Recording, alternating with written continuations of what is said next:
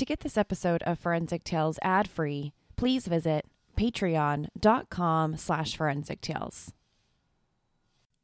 Forensic Tales discusses topics that some listeners may find disturbing. The contents of this episode may not be suitable for everyone. Listener discretion is advised. Bellevue, Idaho is a quiet upper-middle-class neighborhood. The definition of success. Neighbors help each other, great schools to learn, a perfectly safe place to raise a family. But on September 2nd, 2003, 3 terrifying gunshots changed everything. This is Forensic Tales, episode number 103, The Sarah Johnson Story.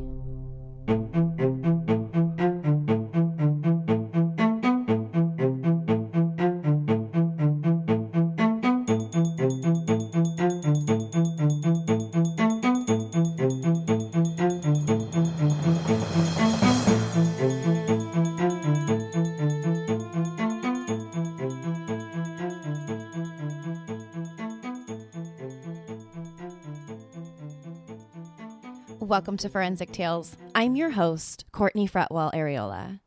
Forensic Tales is a weekly true crime podcast covering real, spine-tingling stories with a forensic science twist.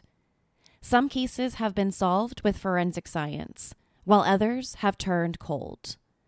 Every remarkable story sends us a chilling reminder that not all stories have happy endings. Sharing true crime stories isn't just about the story themselves. It's about getting justice for the victims and their families. True crime helps hold criminals accountable so they can't continue to cause us harm. This show serves as a megaphone to expose the heinous acts of sadistic individuals. As a one-woman show, your support helps me find new exciting cases, conduct in-depth, fact-based research, produce and edit this weekly show. For supporting the show, you'll get early ad-free access to weekly episodes, exclusive merchandise not available anywhere else, bonus content, shout-outs and episodes, and priority on case suggestions. To learn more about supporting Forensic Tales, consider visiting our Patreon page at patreon.com/Forensic Tales, or by simply clicking the support link in the show notes. You can also help support the show by leaving a positive rating with a review.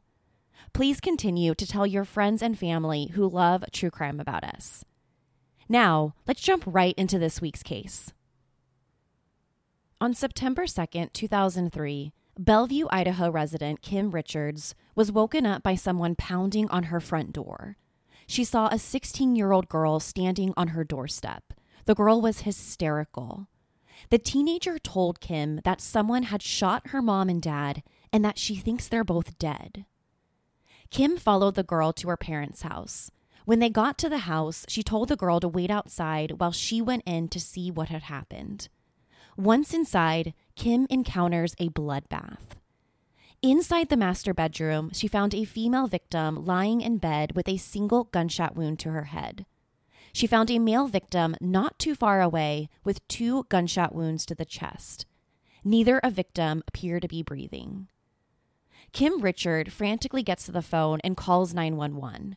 She tells Bellevue, Idaho police officers that her teenage neighbor knocked on her door sometime around 6:30 that morning and told her that someone had shot her parents.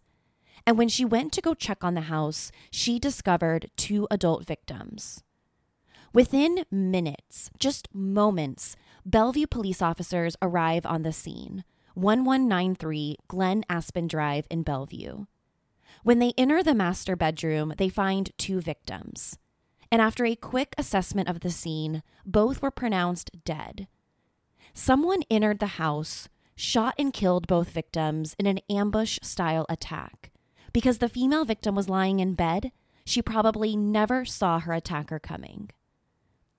The Bellevue police identified the female and male victims as 52-year-old Diane Johnson and 46-year-old Alan Johnson. Alan Johnson worked as an executive and director of a landscape company, Webb Landscapes and Garden Design. His wife, Diane Johnson, worked at the Haley Medical Clinic as a tax collector. The Johnsons left behind 2 children, a teenage daughter, Sarah, and an adult son, Matt. 16-year-old Sarah was a student at Wood River High School in Bellevue, and Matt attended college at the University of Idaho. The murders came as a shock to the entire Bellevue community. No one could believe that someone broke into the Johnsons' home and murdered this well-liked couple in cold blood. Diane was lying in bed when she was shot, and Alan was shot in the chest, like maybe he heard the shot and walked into the master bedroom to see what happened. Then he was shot and killed. It seemed like neither Diane nor her husband had any real chance to fight back. It was like whoever did this had the entire thing planned out. But why would someone target the Johnsons? Bellevue, Idaho is a safe place to live. The neighborhood where they lived isn't some crime-infested city where break-ins and murders happen daily. The street where the Johnsons lived was a good street. And when I say good, I mean the houses there were well valued over around $500,000 at the time. So we're talking about this double murder happening in a lovely upscale community. So for the Johnsons to be murdered in this way seems so out of character for this particular community. The only other person inside the Johnson home when the murders took place was Diane and Alan's 16-year-old daughter, Sarah Johnson. Sarah was the one who ran out of the house that morning, ran down the street, and got her neighbor to call 911. So, naturally, the first person the police want to speak to and find out what happened was Sarah. Officer Ross Kirtley was the first Bellevue police officer to arrive. Officer Kirtley spoke to Sarah to try and find out any information about what happened. Sarah told the police that she was asleep inside her bedroom right down the hall from her parents' bedroom when she heard the gunshots. Initially, she said she didn't know what the sounds were. She told the police she's never fired a gun before, so she wasn't entirely sure if what she heard were gunshots or not. She waited inside her room for a few minutes, then went outside to see what happened. Before walking down the hall to her parents' bedroom, she said she called out both of her parents' names and waited for the response. But when they didn't say anything after calling their names several more times, she realized someone must have shot them, and that what she heard was in fact gunfire. She told police that she assumed her parents had been shot to death and that she ran out of the house and knocked on her neighbor's door, Kim Richards' house. Now, when the police asked Sarah if she heard or saw anything else that morning, she said no. She didn't see or hear anyone break into the house because she was asleep in her bedroom. Police then asked her if she knew anyone who would want to do this to her parents. Again, she shook her head no. She had no idea who would want them dead. Like everyone else, her parents' murders came as a complete shock. At the time of the murders, Sarah's older brother, Matt, was away at college at the University of Idaho, studying abroad in Moscow. Matt's fiancée was the one who called him to break the news about his parents' murders. And immediately after finding out, Matt made the trek back home to be with his younger sister. And then Bellevue police immediately began processing the house as a crime scene. They needed to find and process the forensic evidence quickly if they had any shot at trying to find out who did this to the Johnsons. When detectives arrived, Alan and Diane's bedroom door was found propped open with 2 pillows. According to Sarah, her parents often did this because it would get incredibly hot inside their bedroom. So when they propped the bedroom door open with pillows, it basically created this wind tunnel to cool off the bedroom. Alan and Diane would also do the same thing with the sliding glass doors in the bedroom and downstairs in the living room. Diane was found lying face up in the bed with the comforter covering her body and tucked around her head. When the detectives lifted the comforter, Diane's head was blown off from the chin up. There was nothing left of her face. Police believed that she was killed instantly in her sleep by a point-blank shot to the face. Next to the bed, the detectives found blood, skin, hair, and brain matter smeared across the walls and ceiling. But it wasn't only the bedroom. They also found blood and brain matter smeared in the hallway leading up to the master bedroom, and some on Sarah's bedroom wall directly across from the master. From where Diane's body was lying in bed and the location of the spatter, the detectives theorized that the shooter shot Diane while standing on the east side of the bedroom. The blood and brain matter went straight up and came out towards the west side of the bedroom. Next was Alan. The detectives found Alan's body lying between the nightstand and the bed. Based on the blood evidence, the police believe someone shot Alan as he came out of the shower. One of the shots went through Alan's lung, which would have meant that he bled out over the next several minutes. Unlike his wife, he wasn't killed right away. A blood pattern found on the floor suggested that Alan walked towards the bed where his wife was after being shot near the shower. Then once he got to the side of the bed, he collapsed and died. The Bellevue police's first theory about the murders was a murder-suicide. The murder weapon was found in the master bedroom lying next to the bed, a bolt-action .264 Winchester Magnum rifle. This incident could be a murder-suicide type situation because why would the shooter leave the murder weapon behind? Anytime you leave behind a murder weapon, there's the real possibility of leaving behind forensic evidence, maybe a fingerprint on the rifle or fibers. So unless the shooter was caught off guard and then maybe accidentally left the murder weapon behind, this just seems strange. But the police's murder-suicide theory didn't last long. They couldn't figure out the motive for either Diane or Alan. They weren't having any financial issues.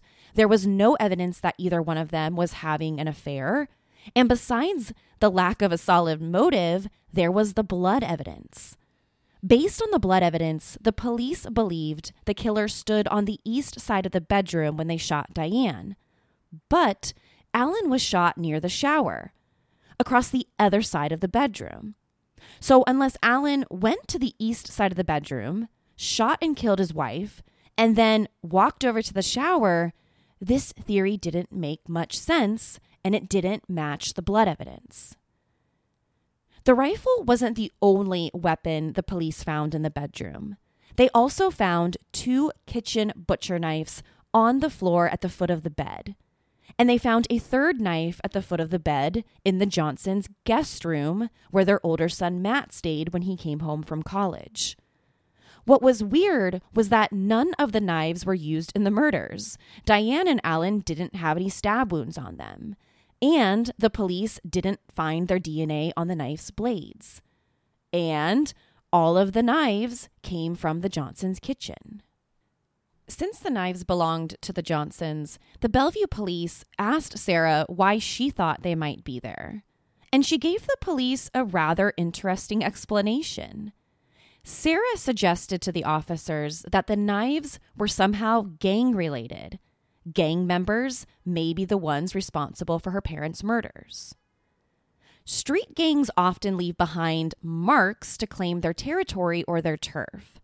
Most of the time, these marks are graffiti. Gangs use graffiti to not only mark their turf, but it's also a symbol of the gang's dominance in the area, or sometimes it's used to challenge another gang's authority. Rarely do we see gangs leave behind marks in the way of weapons, but it does happen in neighborhoods like the Johnsons.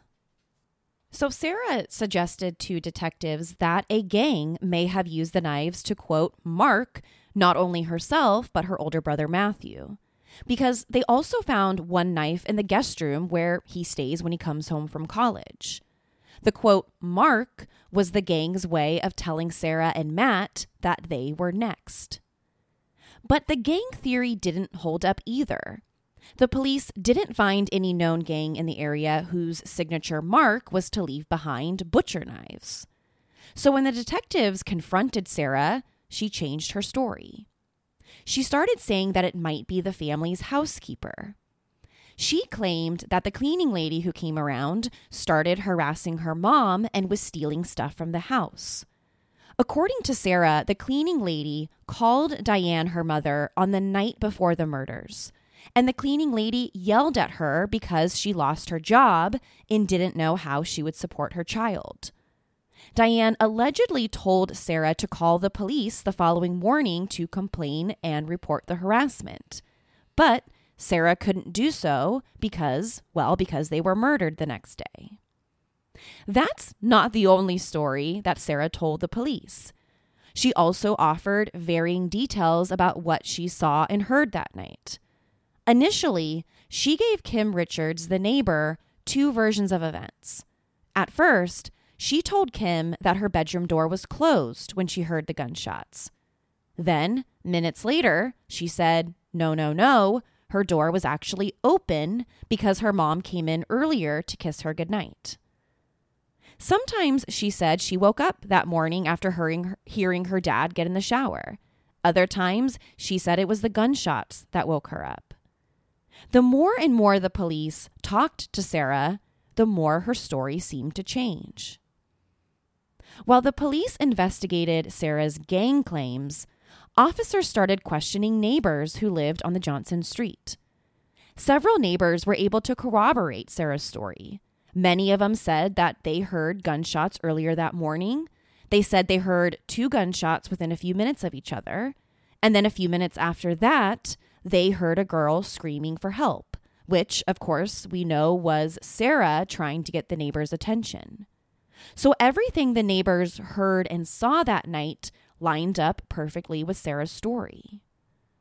Her story might have been lining up with the neighbors' accounts, but it wasn't lining up with the forensic evidence. Hey, Forensic Tales listeners, Courtney here. Do you hate listening to ads? Well, you can listen to every single episode of this show ad-free through Patreon, starting for just $3 a month. And what's great? You don't have to change how you listen. You can still enjoy ad-free episodes of Forensic Tales through most podcast apps.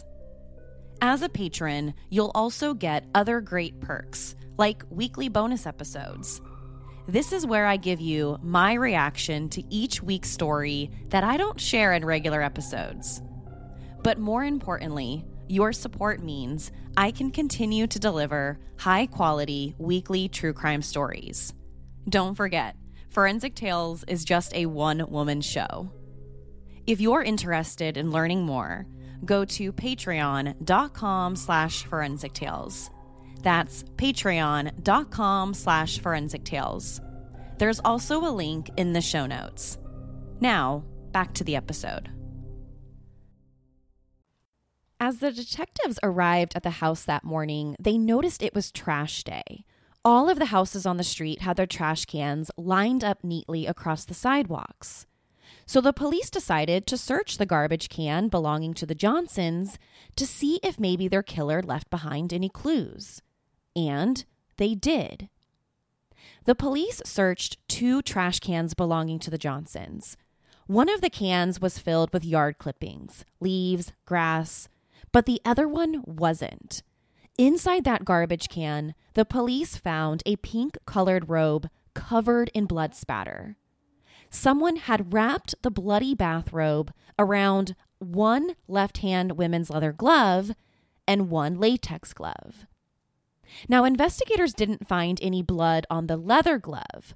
However, when they performed a gunshot residue test on it, the test came back positive.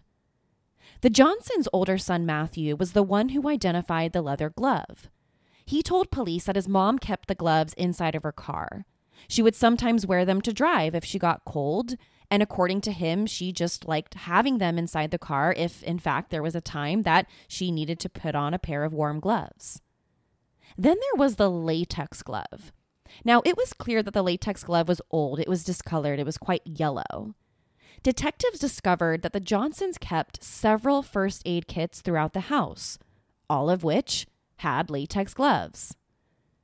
At first glance, the police didn't find anything on the glove. But when detectives tested it for DNA, they got a hit. They found Sarah's DNA as well as an unknown person's DNA on the inside of it.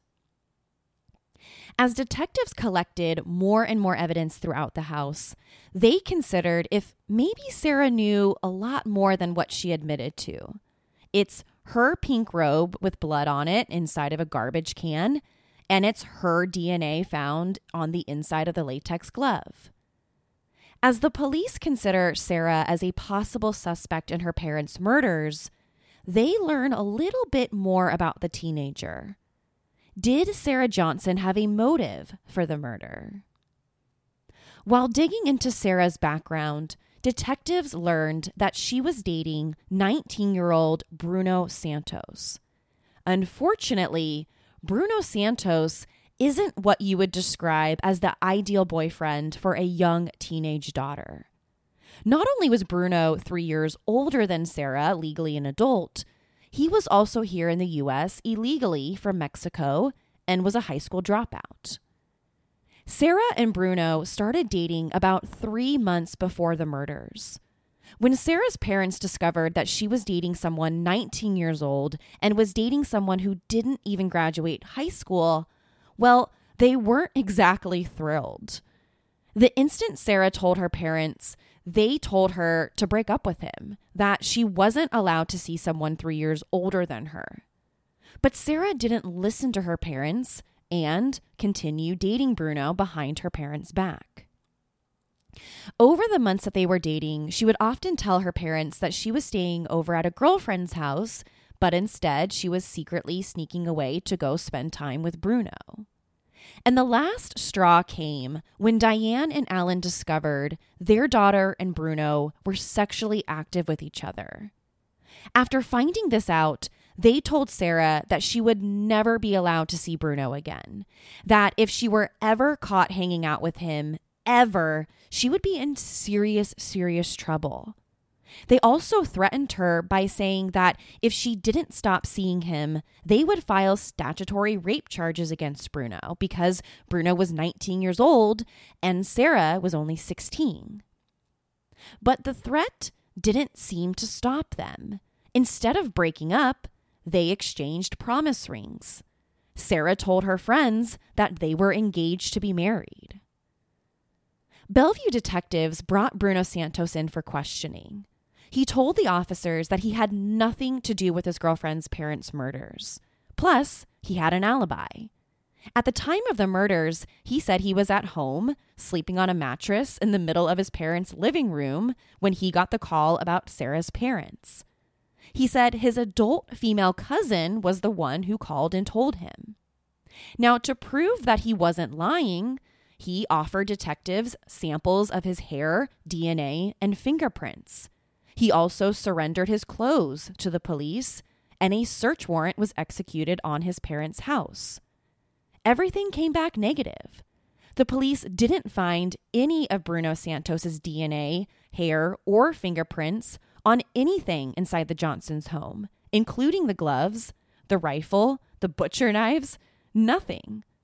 So the police officially cleared Bruno Santos as a suspect and then turned their attention to their new prime person of interest, Sarah Johnson. Before the police could arrest Sarah, they needed to figure out one last critical piece of evidence, the murder weapon. How could a 16-year-old teenage girl get her hands on a rifle like that? Well, the gun used in the murders belonged to a guy staying in the guest house attached to the Johnsons' house. Mel Spiegel, an electrician, rented the guest room. The police linked the rifle back to Mel Spiegel. Spiegel was the registered owner of the gun, and they found out that he was out of town on the morning of the murders. The police confirmed that the gun was inside the guest house when Mel left town, the guest house that Sarah could easily access. 1 month after Diane and Alan's murders, the police arrested Sarah and charged her with 2 counts of first-degree murder. In March 2005, now 18 years old, Sarah took her case to trial, where she continued to maintain her innocence. Although she was only 16 years old at the time, the state charged her as an adult, and if convicted, she could spend the rest of her life in prison. The prosecution argued that Sarah murdered her parents so that her and her boyfriend, Bruno Santos, could be together and then cash in on the parents' $600,000 life insurance policies. However, Sarah's defense attorney had a different argument. Her defense team believed an intruder was to blame for her parents' murders and that Sarah was innocent. The criminal trial lasted 5 weeks. Dozens of witnesses took the stand. Witnesses for the prosecution testified how cold and unemotional Sarah was after the murders. Her aunt told the jury how her niece seemed to be interested in painting her nails rather than attending their funeral.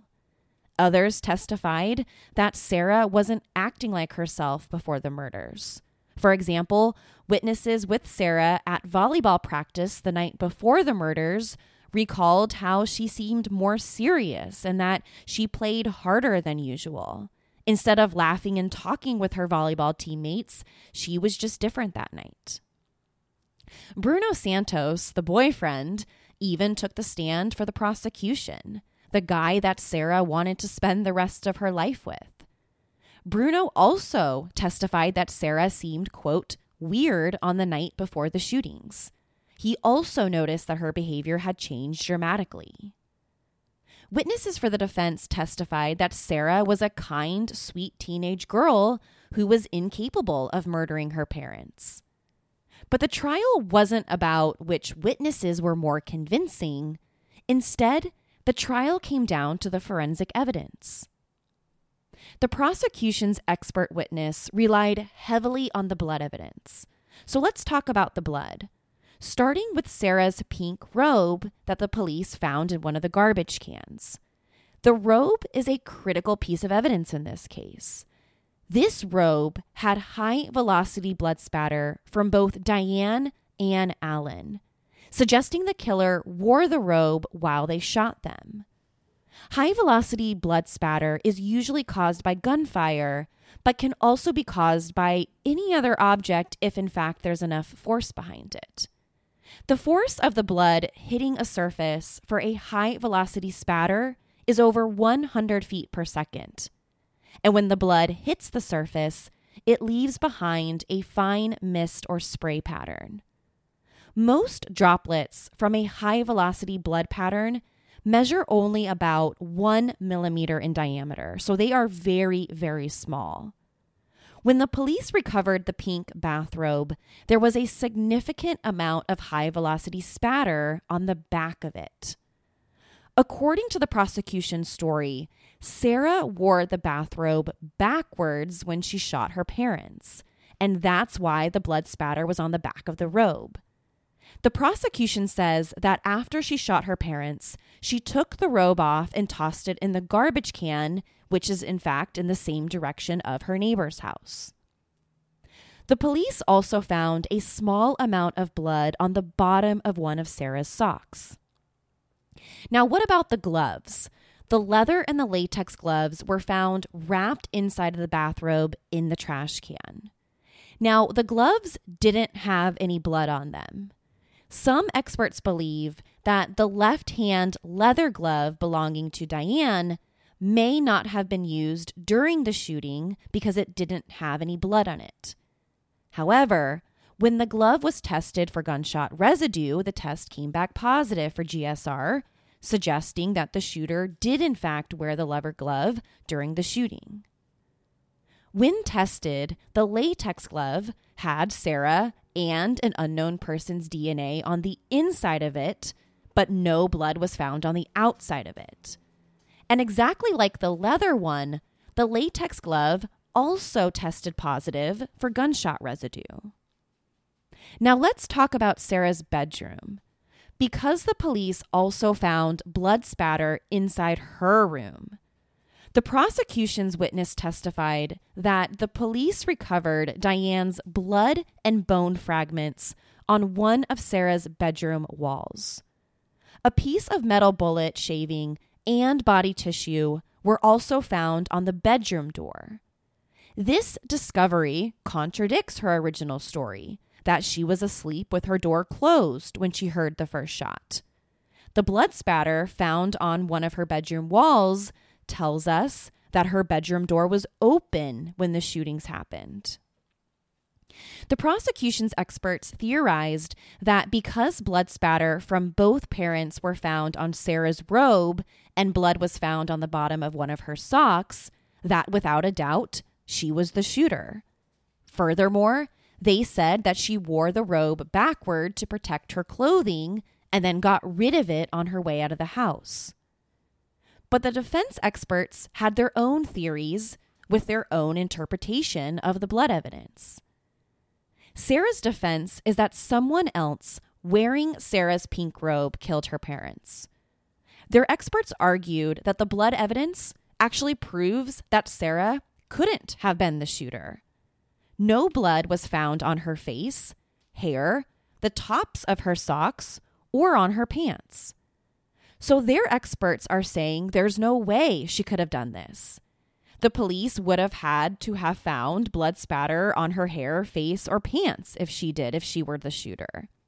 It would be practically impossible to shoot two people with a high-powered rifle and then not get a drop of blood spatter on them. But when the police saw Sarah that morning, she didn't have any blood on her. None. Not even a single drop of blood was on her. The state tried to show the jury that Sarah shot her mom through the bed's comforter and sheet to shield herself from blood spatter. However, these experts only had access to photographs of the comforter because the original investigators didn't retain it as well as the sheet as evidence. Based on these photographs, the prosecution's expert witness testified that there were bullet holes in the upper sheet and comforter. But the defense experts believed that number one, there were no bullet holes, and number two, existing holes in the bed sheets didn't bear the same characteristics of being shot with a high-powered rifle. And then number three, the holes could have been caused by propelled bone or skull fragments, not just bullets. So, was there blood on the comforter or not? The neighbor who first arrived on scene said that she didn't see any blood on it, which was odd because the comforter was covering Diane's body and face. So you would expect to see at least a little blood on it, probably just from the blood seeping through the sheet itself. But Officer Ross Kirtley, the first police officer on scene, testified that he did see blood on a comforter. He testified that he saw blood on the lower portion of the comforter towards the foot of the bed. This side was the side of the bed closest to the sliding glass door. Sarah's defense called Michael Howard, a forensic scientist, to testify. Michael Howard testified that the bottom sheet was indeed exposed at the time of the shooting. There were blood droplets and pieces of tissue on it. He concluded that Sarah could not have been the shooter because the blood spatter would have settled onto her clothing, and, quote, an extremely thorough examination was done by several laboratories of Sarah Johnson's clothing, and absolutely no blood was detected, end quote. So the question becomes, can you shoot two people and not get any blood spatter on you? The defense expert witnesses say no. It's impossible to shoot two people with a high-powered rifle and not get a drop of blood on you. But the prosecution disagrees. Prosecution expert and crime scene reconstructionist Rod Englert testified that blood spatter would not necessarily have gotten everywhere. He specifically pointed to a particular part of the ceiling that was right above where Diane's body was that didn't have any blood spatter on it. He believes that because Diane was covered with the comforter when she was shot, this blocked the blood from hitting this portion of the ceiling. Otherwise, you would expect to find blood all over the ceiling, 360 degrees. So he's basically saying that this clean part of the ceiling right above Diane's body proves that, number one, she was covered with the blanket when she was shot, and that, number two, more importantly to the prosecution's case, that blood would not have necessarily gotten everywhere. In this case, it didn't. And if blood didn't have to be everywhere, this means that blood didn't have to be on Sarah's clothing either, especially if she's shielding herself either with the comforter and she's wearing her bathrobe backwards. Okay, here's another question. Could Sarah have washed the blood off her face and hair? Of course. Samples from her hair, face, ears, earrings, and nostrils were taken to be tested for traces of blood, but all of the samples came back negative. One expert for the prosecution testified that when the police officers arrived on the scene, they found a bath towel with one end draped over the edge of Sarah's tub, and that the rest of the towel extended down onto the floor. According to them, according to the officers, the towel looked like it had been recently put there, maybe suggesting that she did wash off her face. Now, there was one more piece of clothing that the prosecution said that Sarah wore while shooting her parents, and that was a shower cap. Sarah's older brother testified that Sarah kept a shower cap in her bathroom. And when the police searched the bathroom, they didn't find the shower cap.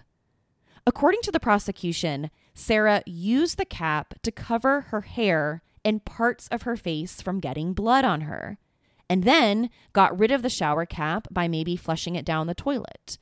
The shower cap can also explain why the prosecution didn't find any blood in her hair.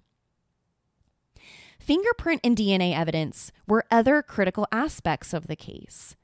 There was a considerable debate during the trial about the length of time fingerprints can last on non-porous surfaces. How long do prints last on smooth gunmetal versus porous surfaces, like cardboard? The police recovered several sets of unidentified fingerprints on the rifle's stock and on 2 boxes of shells. The investigators ran the fingerprints through the automated fingerprint identification system, but no match. Not for Sarah, Bruno, the cleaning lady, the owner of the rifle, nobody. The defense argued that the unknown fingerprints pointed to Sarah's innocence.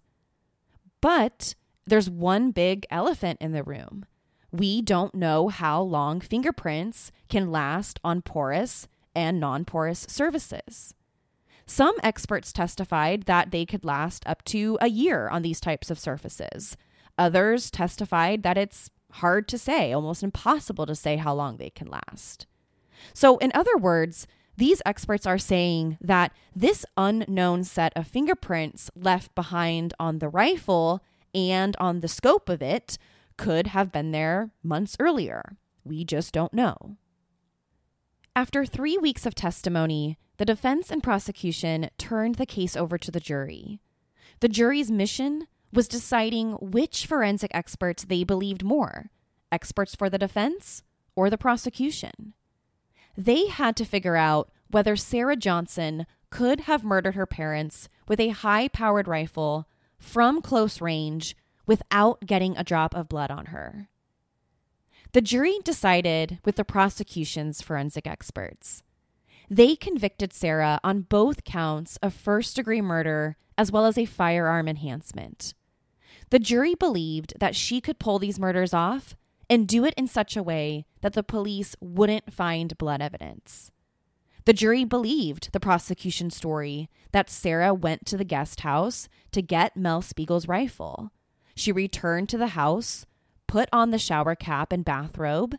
She then went into her parents' room, shot her mom first.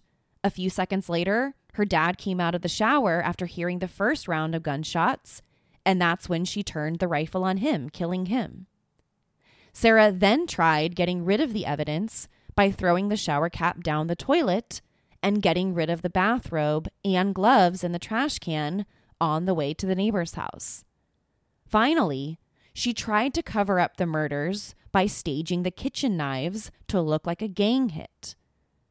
As far as a motive, the motive was simple. Sarah Johnson killed her parents to date her high school dropout boyfriend, Bruno Santos. On June 30th, 2005, the court sentenced Sarah to 2 concurrent fixed life sentences for the murders, plus a 15-year weapon enhancement for using the rifle. Immediately following her conviction, Sarah filed a direct appeal. But on June 26, 2008, the Idaho Supreme Court affirmed the judgment, and on December 1st, 2008, the U.S. Supreme Court denied her petition for a writ of certiorari. A few years later, in April 2012, Sarah filed a post-conviction petition and requested new DNA testing on the unknown fingerprints. But both of her requests were denied. The court refused to look into the new DNA testing because they didn't believe it would reveal any new evidence. In their own words, the DNA samples were too small to be tested in 2003, did not have the scientific potential to produce new evidence that would show it's more probable than not that Johnson was innocent. End quote. In 2017, Sarah made one last attempt to get a new sentence. She tried to reduce her life sentence by citing the Miller versus Alabama and Montgomery versus Louisiana Supreme Court rulings. Both of these cases held that it was unconstitutional to sentence juveniles to life sentences. But, just like her previous attempts, her original sentence was upheld. Sarah Johnson is being held at the Pocatello Women's Correctional Center in Pocatello, Idaho. Since the murders, she's had no contact with her ex-boyfriend Bruno Santos, who in a twist of fate testified for the prosecution against her at trial. To share your thoughts on the Sarah Johnson case, be sure to follow the show on Instagram and Facebook at Forensic Tales. Do you think it's possible to murder 2 people and not leave behind any blood evidence? Or do you believe that Sarah Johnson is wrongfully convicted? To find out what I think about the case, sign up to become a patron at patreon.com/forensictales. After each episode, I release a bonus episode where I share my personal thoughts and opinions. To check out photos from the case, be sure to head to our website, forensictales.com. Don't forget to subscribe to Forensic Tales so you don't miss an episode. We release a new episode every Monday.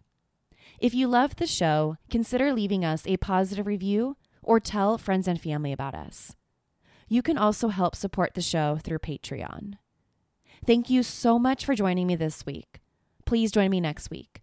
We'll have a brand new case and a brand new story to talk about. Until then, remember, not all stories have happy endings. Forensic Tales is a Rockefeller audio production. The show is written and produced by me, Courtney Fretwell Areola. For a small monthly contribution, you can help create new compelling cases for the show, help fund research, and assist with production and editing costs.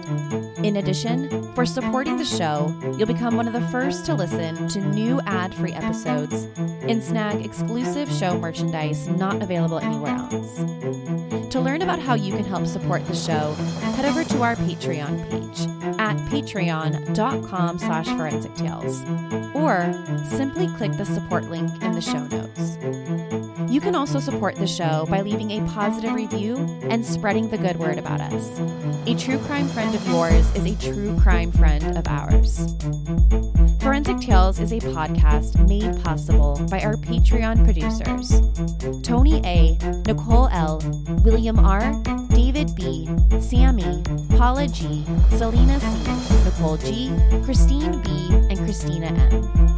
If you'd like to become a producer of the show, head over to our Patreon page or send me an email at Courtney@forensictales.com to find out how you can become involved. For a complete list of sources used in this episode, please visit forensictales.com. Thank you so much for listening. Your support means the world to me. I'll see you next week.